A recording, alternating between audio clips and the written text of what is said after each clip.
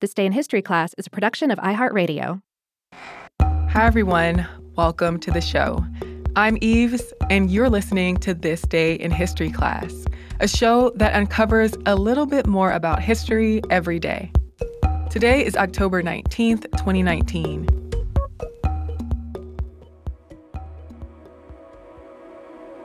The day was October 19th, 1909.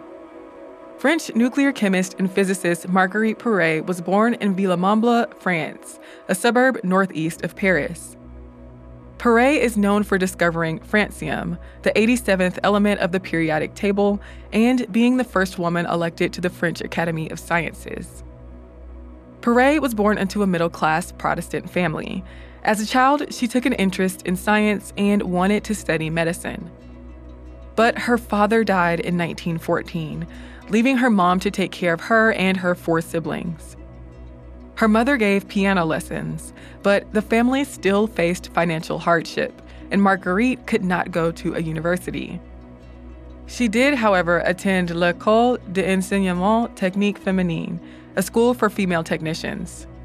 Her education there qualified her to become a chemistry technician, and after she completed her studies, she became a lab assistant at the Radium Institute in Paris, where physicist and Nobel Prize winner Marie Curie was director. Curie acted as a mentor to Perey. Radioactivity was the focus of Perey's work. Her job was to purify actinium, a radioactive element that was discovered in 1899 by chemist André Debienne.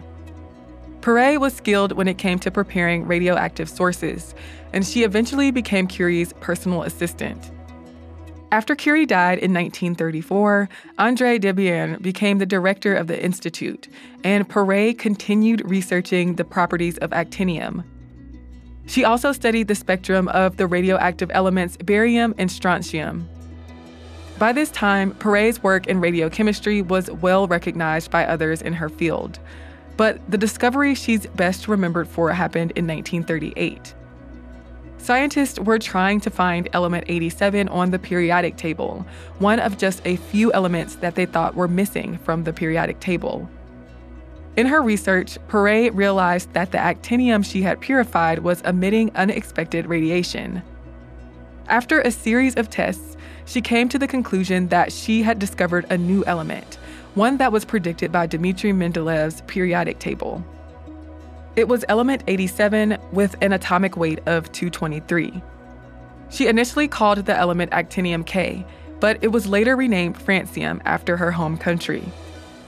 Jean Perrin announced the discovery to the French Academy of Sciences in early January 1939. Perey began working on the chemical and nuclear properties of francium and studying artificial radioactivity. She got a grant to study at the Sorbonne in Paris, and in 1946, she got her doctorate of physics. Perey went on to work at France's National Center for Scientific Research, and she studied the biological effects of francium at the University of Strasbourg, where she was made head of the Department of Nuclear Chemistry in 1949. By the late 1950s, a nuclear chemistry lab she directed at Strasbourg had become part of a larger nuclear research facility. In 1962, she was elected as the first female corresponding member of the French Academy of Sciences. She remained head of her lab in Strasbourg until her death. In her last years, she continued to receive awards, and the press recognized her as a notable scientist. Unfortunately, her story was also a cautionary tale about safety measures that are necessary when working with radiation. Perey was diagnosed with cancer in the 1960s. After years of dealing with that diagnosis, which was a result of her prolonged exposure to radiation, she died in France in May of 1975. I'm Eve Jeffcoat, and hopefully you know a little more about history today than you did yesterday. Feel free to share your thoughts or your innermost feelings with us and with other listeners on social media at TDIHC Podcast. If email's your thing, send us a note at thisday@iheartmedia.com.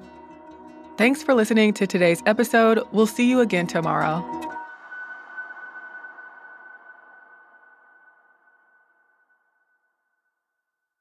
For more podcasts from iHeartRadio, visit the iHeartRadio app, Apple Podcasts, or wherever you listen to your favorite shows.